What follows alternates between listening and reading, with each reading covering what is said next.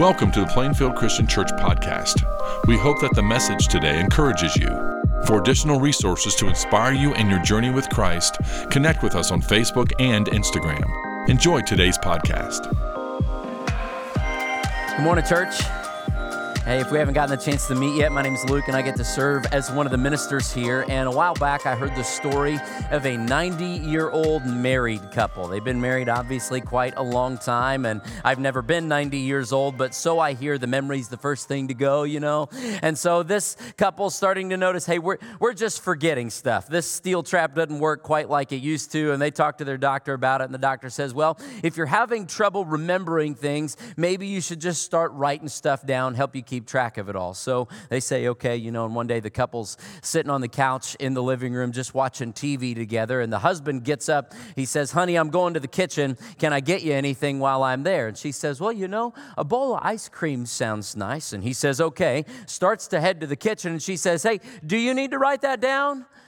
He says, no, I've got it. She says, okay, well, could you add strawberries to that? He says, okay, no problem. She says, Are you sure you don't need to write that down? He says, honey, I've got it, trust me. And she says, okay, well, you know, whipped cream sounds really nice on that too. And he says, all right, sure. She says, are you sure that you don't need to write that down? He says, listen, honey, I told you, I've got it. And so he goes off to the kitchen, and he's there a little bit, and the clock starts to tick, and she's looking at the clock. He's in the kitchen for 20 minutes. And finally, he comes back into the living room carrying a plate of bacon and eggs. and the wife just looks at him and she says, where's the toast? It's a dumb joke. Thanks for laughing. You make me feel good early on a Sunday morning. Hey, one of the reasons that I love that we make a habit of coming together every Sunday morning to celebrate the life of Jesus together is that I have the worst memory of anybody that I know. In fact, my kids, this is no lie, have recently given me a nickname. In the Proctor house, they often refer to me now as the forget monster. Judah just called me that for some reason, and it's stuck. I have to write everything down if I'm going to remember it because it comes in one ear and goes out the other. Otherwise, I forget everything. And as a forgetful guy, it's really important in my life for me to have good habits and good routines every day that help me remember what it is that I'm supposed to do. There's a psychologist by the name of Timothy Wilson who's done a study on habits and routines and memory, and he says that actually he estimates that only 5% of what we do on any given day is actually a deliberate, conscious choice. He says 95% of the things we do every day are just habit. It's just routine. And every family has their routines, don't we? We've all kind of got our habits. Let me ask you about one routine in particular. What is your dinner time routine? You can look up the stats about how important it is for a family to have a dinner time routine where you're sharing at least one meal a week together around the table. Let me tell you a little bit of what our dinner time routine looks like. Typically, it means Luke rushing home from work a few minutes late, even though I've got 4 or 5 unanswered emails that I was supposed to get to and didn't get to. And so my mind is cluttered, but I come stumbling in the door where I'm greeted by 6 fists from 3 little boys sharing the truest expression of their love, which is attacking me with all of their force. And so I jump right into the fray of punches, and somewhere in there, Rebecca gives me a kiss, and I jump in to try to help her out because she's already said, not yet, approximately 467 times when the boys are begging her for snacks and she's just trying to hold them off until dinner time. You know, every family has their routines, and so we jump in and we're scrambling around, and somebody's naked and somebody's crying and somebody's bleeding and somebody just bit somebody else, but we finally manage to get the food on the table. And then all of a sudden, right when we get the food on the table and we're ready to eat, 2 of the 3 boys, without fail, always decide that they all of a sudden have something very urgent that they need to go do right then that's far more important to eating. And so then they decide to scatter right when we want them to gather. So we go chase them down, and I drag one kid out from behind the couch, and I holler a bunch of threats up the stairs at the other kid until they finally come down to the table, and I pry the toy Tyrannosaurus Rex out of the arms of the one kid. And just when we get ready to go, then one brother pokes the other brother who spills his drink. And so Rebecca goes and finds a towel while the boys decide that they're going to shuffle seats around and play musical chairs and jockey for position about deciding who gets the best seat. And Rebecca comes and she she wipes up the drink, and just then she lights a match. And all of a sudden, the chaos, most nights, quiets down a little bit. And in that moment, she lights a candle right in the middle of the table every evening, and we say one sentence together. We say, Christ is the light of the world. And then somebody prays.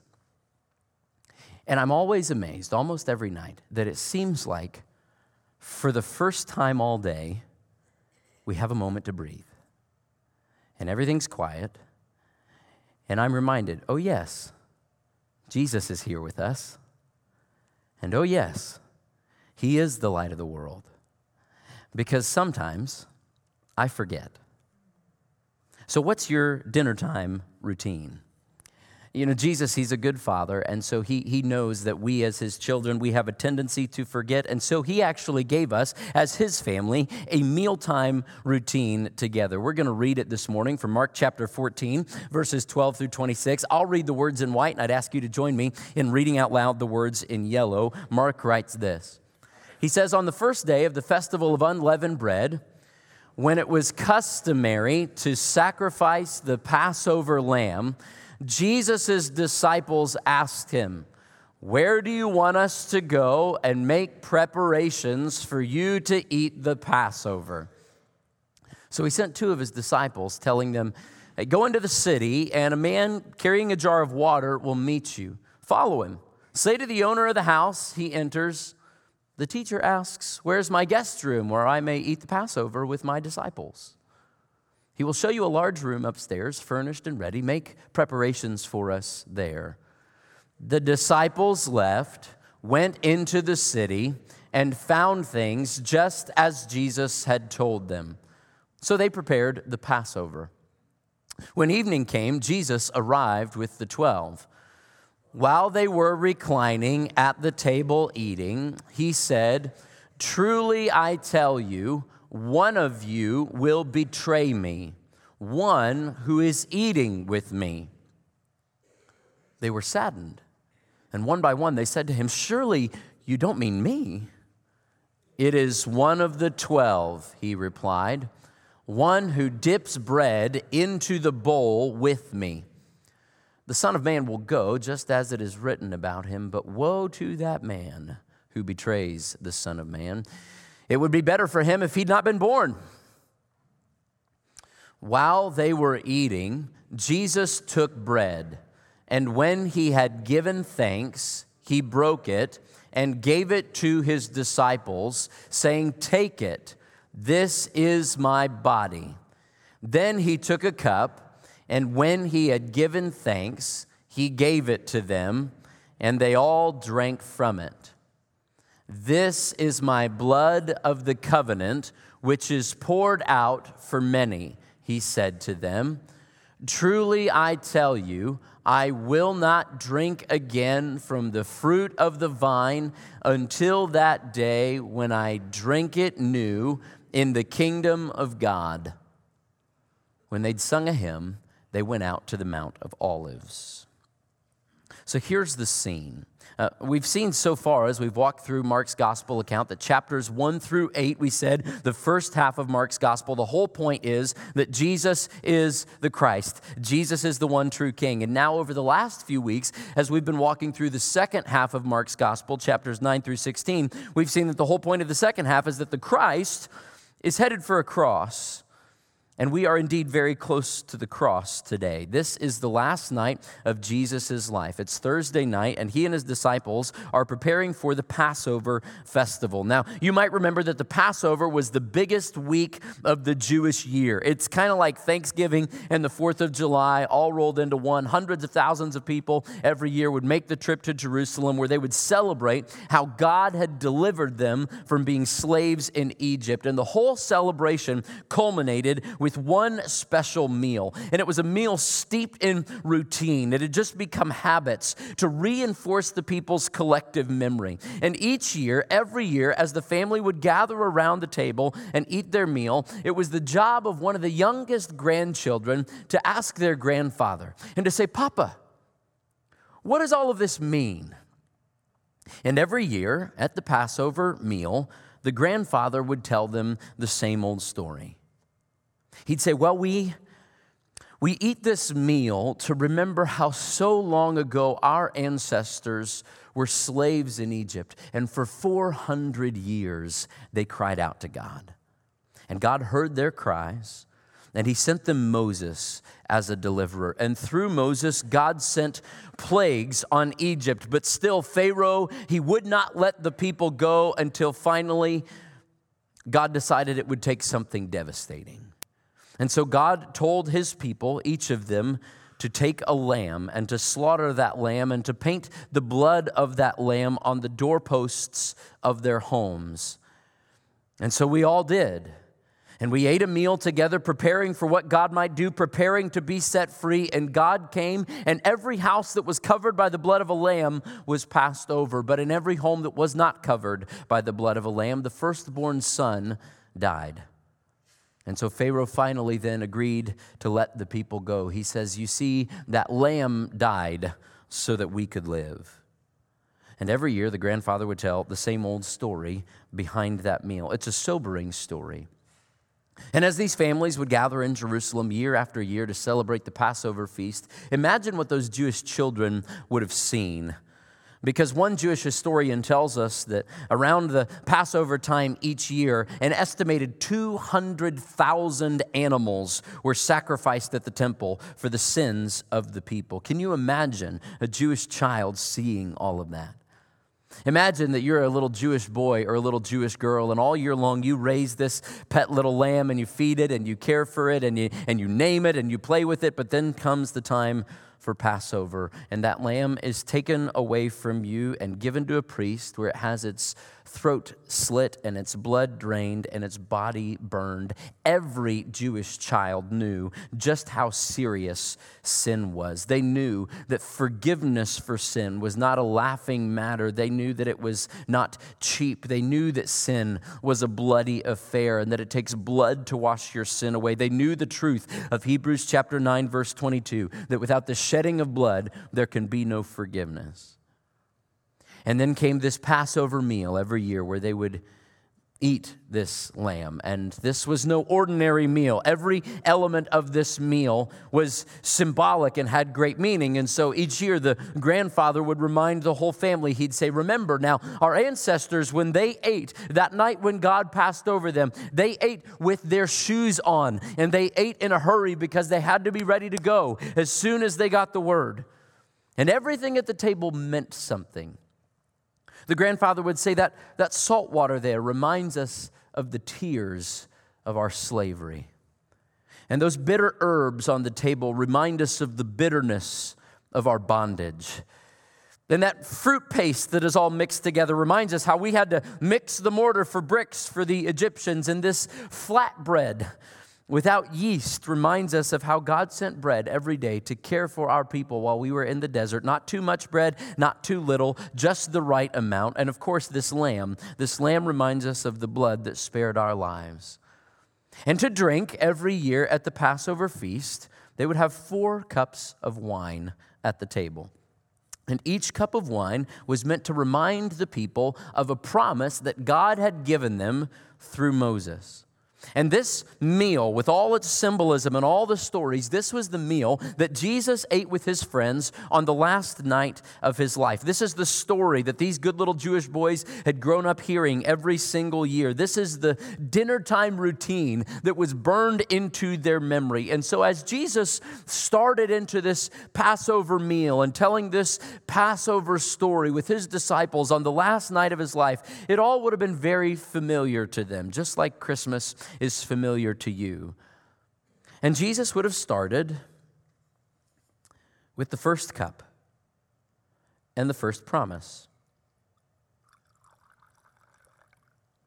And each promise for each cup was drawn from Exodus chapter 6, verses 6 through 7, where God promised this through Moses to the people. God would say, I am the Lord, and I will bring you out from under the yoke of the Egyptians. There's promise number 1. Promise number 2, I will free you from being slaves to them. Promise number 3, I will redeem you with an outstretched arm and with mighty acts of judgment. And then promise number 4, I will take you as my own people, and I will be your God. Then you will know that I am the Lord your God, who brought you out from under the yoke of the Egyptians. And you know, in the difficulty of life as a Jew who's being oppressed by the Roman Empire, I'm sure it was easy to forget those promises. And so every year at this dinner time routine, it was to remind them of what God had promised to do for them. 4 cups, 4 promises. And Jesus would have started on that last night of his life with cup number 1 and promise number 1. Promise number 1, I am the Lord, and I will bring you out from under the yoke of the Egyptians. And I wonder if, as Jesus gave this promise to his disciples, I wonder if he looked out and he saw them burdened under a yoke. It had been a long week, an exhausting week full of tension and uncertainty and conflict. I'm sure he saw that his disciples were tired. And I want you to know that Jesus sees you too this morning. Jesus sees the expectations that are on you. He sees the weariness that you carry. He sees the burden that is on your back. He sees the things that you have placed on yourself, the things that others have placed on you. He sees when you are crushed by the weight of your failures. He sees when you are weighed down by the chains of sin. Jesus sees the yoke that you carry today. He sees the tangled web of broken relationships and the unfulfilled longings and the crushed hopes and the uncertainty and the distraction and the busyness that shackles you. And his promise is the same to you as it was to them. He says, I will bring you out from under that yoke of slavery. In fact, Jesus said very specifically something about a yoke. You might remember that if you carry a yoke today, if you are weary and burdened, and if you feel heavy laden, you might remember Matthew chapter 11, verse 28, where Jesus says, come to me, all who are weary and burdened, and I will give you rest. Take my yoke upon you, for I'm gentle and humble in heart, and you'll find rest for your souls, for my yoke is easy and my burden is light. Cup number 1, the promise is that Jesus wants to take away and bring you out from under a yoke of slavery, and he wants to give you his yoke instead. Now, make no mistake, it is still a yoke. He still has work for you to do and a mission for you to accomplish. But Jesus' yoke on your shoulders is not a yoke of slavery. It's a yoke of freedom. It's an easy yoke because Jesus is the one who's yoked up alongside you. That's the good news for you this morning. I hope you know the promise of cup number 1, that Jesus wants to bring you out from under a yoke of slavery. And then at that meal, just like they would have done every single year, Jesus, leading the meal with his disciples, would have moved to the second cup. And from Exodus chapter 6, the promise of cup number 2 is that I will free you from being slaves to them. I will free you. I will liberate you. And so the Jews every year, as they would drink this cup of wine, it would be a reminder, we are tasting our freedom. We are tasting our liberation. But then, just then, instead of just saying the same old words, in this moment, Jesus did something absolutely crazy. We read it earlier, Mark chapter 14, verse 22. It says that while they were eating, Jesus took bread, and when he had given thanks, he broke it and gave it to his disciples, saying, take it, this is my body. Whoa, Jesus. You took a detour from the script. That's not how this meal is supposed to go. It's a sudden detour from centuries of tradition. They knew the lines. This was not in the lines. And yet, as his disciples took this bread that Jesus said was his body, Jesus is saying to them, this is the same thing. As you drink cup number 2, as you eat this bread, taste your freedom. And this is what we do every week at communion. We taste our freedom together. Now, you might be familiar with the term sacraments. Sacrament is something that God has given the church that is just a fancy word for a physical sign that conveys a deep spiritual truth. And we have two specific sacraments that God has given the church: communion and baptism. That means that when you see somebody get baptized, we're having some baptisms later on today, that baptistry is not just a plastic tub with some tap water in it, right? And that means that communion every week is not just a cracker and a shot of Welch's grape juice for some kind of mid-service snack in case you're hungry. We know this, that these sacraments, these are thin places where heaven and earth get a little bit closer, where, yes, God is always with us, of course, but in baptism and in communion, the presence of God is uniquely tangible. And God had given physical signs to the Jews also. They got circumcised. That was their physical sign to convey that they were entered into God's family. And then they had a Passover meal together as a dinner to remind themselves of the story of their deliverance. That kind of parallels the two sacraments that we enter into also. Baptism is our entrance into the family, and communion is our family meal where we remind ourselves of our deliverance. And both of them are external acts that communicate deep spiritual realities. That yes, baptism is just going down into some tap water, but it's also in that moment that you are saved by grace through faith in Jesus Christ and forgiven of your sins and indwelt by God's Holy Spirit and sealed for all of eternity. It's a unique moment when God's Holy Spirit comes to live in you. And in the same way, communion is just a little thing. Yeah, it's a little piece of bread and it's a little dab of grape juice. But there's something deeply spiritual that happens in this moment, that in communion we are bonded together as the body of Christ, and we are bonded together with Christ himself. Paul describes what happens in communion in 1 Corinthians chapter 10, how we participate with his presence. Paul says, "Is not the cup of thanksgiving for which we give thanks a participation in the blood of Christ? And is not the bread that we break a participation in the body of Christ?" Jesus said, "This is my body." Because there's one loaf, we who are many are one body, for we all share the one loaf. So in this moment that we receive communion, we're bonded together with one another and bonded together with him. I understand that communion is a bit mystical. It's hard to understand what exactly happens in this moment. Perhaps it would be best for us to think of communion directionally, if that's okay for a minute. First of all, in communion, we look outwards at the world. That we proclaim every single week that we are people whose lives are based on gratitude for what Jesus has done for us. This is our witness to the world.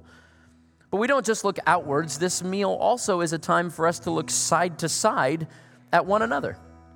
That in this room, we've got a lot of different stories, a lot of different preferences, personalities, and experiences, and yet what we just read says the one thing that binds us together is this common story, that we're saved and washed by the blood of Jesus. Communion is also a time for us to look upward at God and to tell him thank you.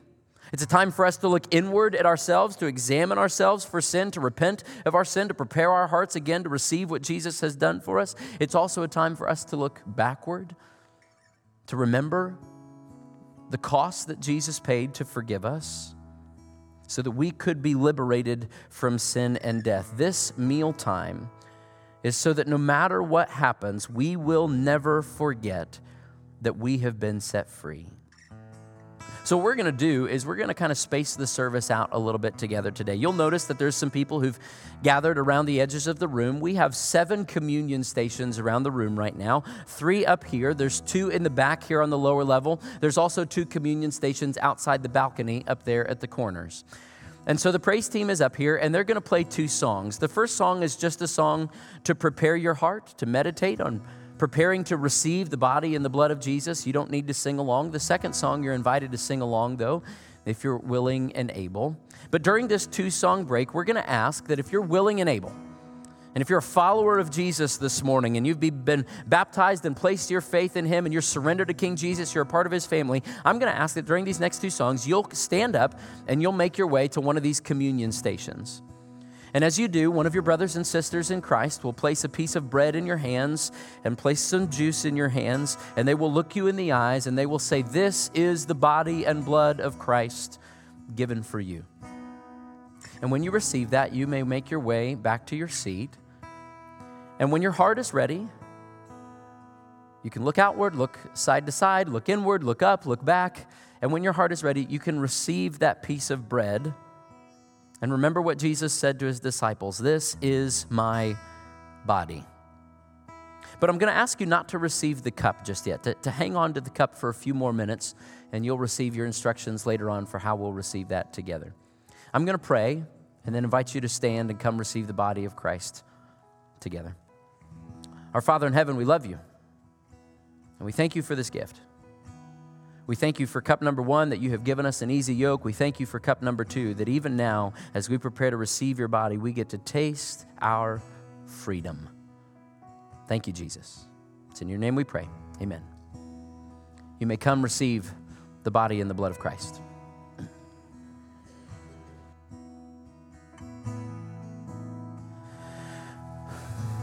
So on the night before he died, Jesus would have led his friends in receiving cup number 1.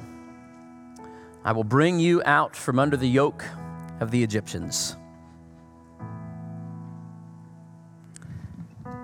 He would have led them in receiving cup number 2. I will free you from being slaves. And then he broke bread and he said, "This is my body." And then Jesus would have moved to the third cup. And every year at Passover, this third cup was called the cup of redemption. And we read what Jesus would have said as he passed that third cup. He said, then he took a cup, and when he had given thanks, he gave it to them, and they all drank from it. And he said, "This is my blood of the covenant, which is poured out for many," he said to them. This cup number 3, and those words, that would have been a shock. If you were a good little Jewish boy, a good little Jewish girl who'd grown up having this dinner time routine and hearing these same old words every year, those words right there would have been a lightning bolt to your covenantal memory. Jesus is, yes, reiterating this promise from God, where God had promised long ago, "I will redeem my people." But now Jesus is telling us for the very first time exactly how it's going to happen. The promise every year at cup number 3 would have been this. A grandfather would have looked his grandchildren in the eyes and he would have reminded them that God promised, "I will redeem you with an outstretched arm and with mighty acts of judgment." But now, Jesus is saying, yes, God, my Father, made you that promise so long ago, and now I, his Son, am the one who is fulfilling it. I will be the one to redeem you with my outstretched arms on the cross. And God's mighty acts of judgment poured out on me instead of you. I am your redemption. I am the Passover lamb slain to take away the sin of the world. Cup number 3, the cup of redemption.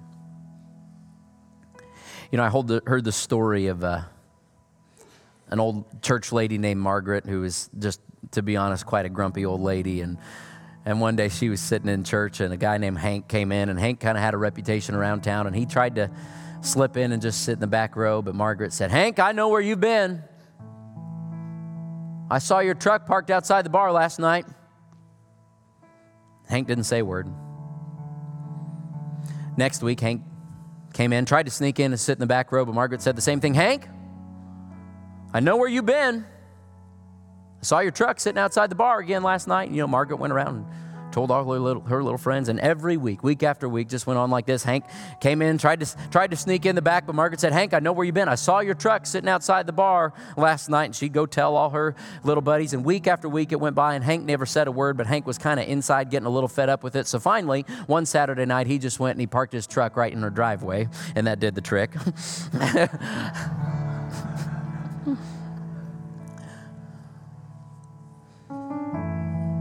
I don't know where you've been, but God knows where you've been. And God knows where you parked your car. And in a room this size, It's just inevitable. There's a lot of secrets in here. In this room, we've got broken marriages and wayward children and grandchildren. We have unspoken addictions. We've got fights that you're still in the middle of that you're waiting to finish this afternoon. We've got all kinds of anger and bitterness and sexual dysfunction and greed and prejudice and dishonesty and fear and shame and arrogance and legalism and taking God's grace and using it as a license for immorality. We've got countless flavors of immaturity and betrayal and rebellion sitting in this room right now, and none of it is hidden. God knows where you've been.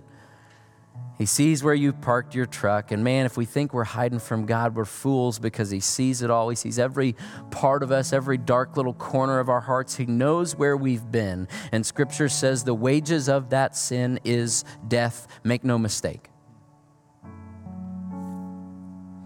But go back in your minds with me, if you would, to Egypt on that night, when they got their shoes on and they made a meal in a hurry and they prepared to eat and they did what God had asked them to do. They killed the lamb and they painted the doorpost of their homes with the blood of that lamb. Imagine two men who did that. Imagine two different men, two different homes, each of them, though, with the blood of a lamb painted on their doorpost. And one man, he feels pretty good, because I did what God asked me to do. I killed the lamb. I painted it on my doorpost, and I'm confident He's going to take care of me. He's got it. And because of his trust, that man, he slept great. He got his 8 hours of beauty rest all through the night. He was feeling just fine. But imagine another man who did it, and he painted the blood of his lamb on the doorpost of his home, but all the while he's wondering, I can't, what's going to happen? I'm not good enough. I'm sure I haven't done enough. What if I messed it up? Am I going to make it? And that man goes to bed that night and he doesn't sleep a wink. He's tossing and turning all night long because he's scared, and he knows his sin, and he knows how weak and how broken and shallow his faith is. And when the morning comes, which of those men is saved? Both of them, right? Because we are not saved on the strength or the power or the amount of our faith. We are saved by the object of our faith. The power is not in your faith. The power is in the blood of the Lamb, who took your death upon himself so that you could have his life. And listen, Luke is just a human. And so when I look at you, yeah, I might see your story. And I might still think of where you've been and what you've done. But if you are in Christ today, when God looks at you, he doesn't see all that anymore. He sees the blood of his Son, the perfect, spotless Passover lamb, so that today, no matter where you have been and what you have done, or how recently or how often you have done it, Jesus says, this gift is for you. I will redeem you with my outstretched arms. And so the band is going to sing another song here, and I'm going to invite you to sing with us. And all the while, prepare your heart, because you and I today get to receive again the blood of Jesus that washes us clean. So sing this song with us, join us, and then we'll receive the cup together. I read a survey a while back that asked Americans about the words they most loved to hear. They asked a whole bunch of people, what words do you love to hear most? And when the results came back in, some of it wasn't surprising. Phrase number one that Americans most like to hear is probably pretty obvious. 3 little words: I love you. I love you. That makes sense. And phrase number 2 that Americans most like to hear, the second place phrase, was I forgive you. That makes sense too, doesn't it? I love you, I forgive you. And coming in third place was just 2 words: supper's ready. Yeah, I thought that was pretty good. And you know, if you're in Christ today, if you're a follower of Jesus, then you've already heard those 3 phrases from your Father in heaven. That when God made you He looked at you and he said, I love you, before you ever did anything to deserve it. And when he sent his son to save you, again, even though you didn't deserve it, he looked at you and he said, I forgive you.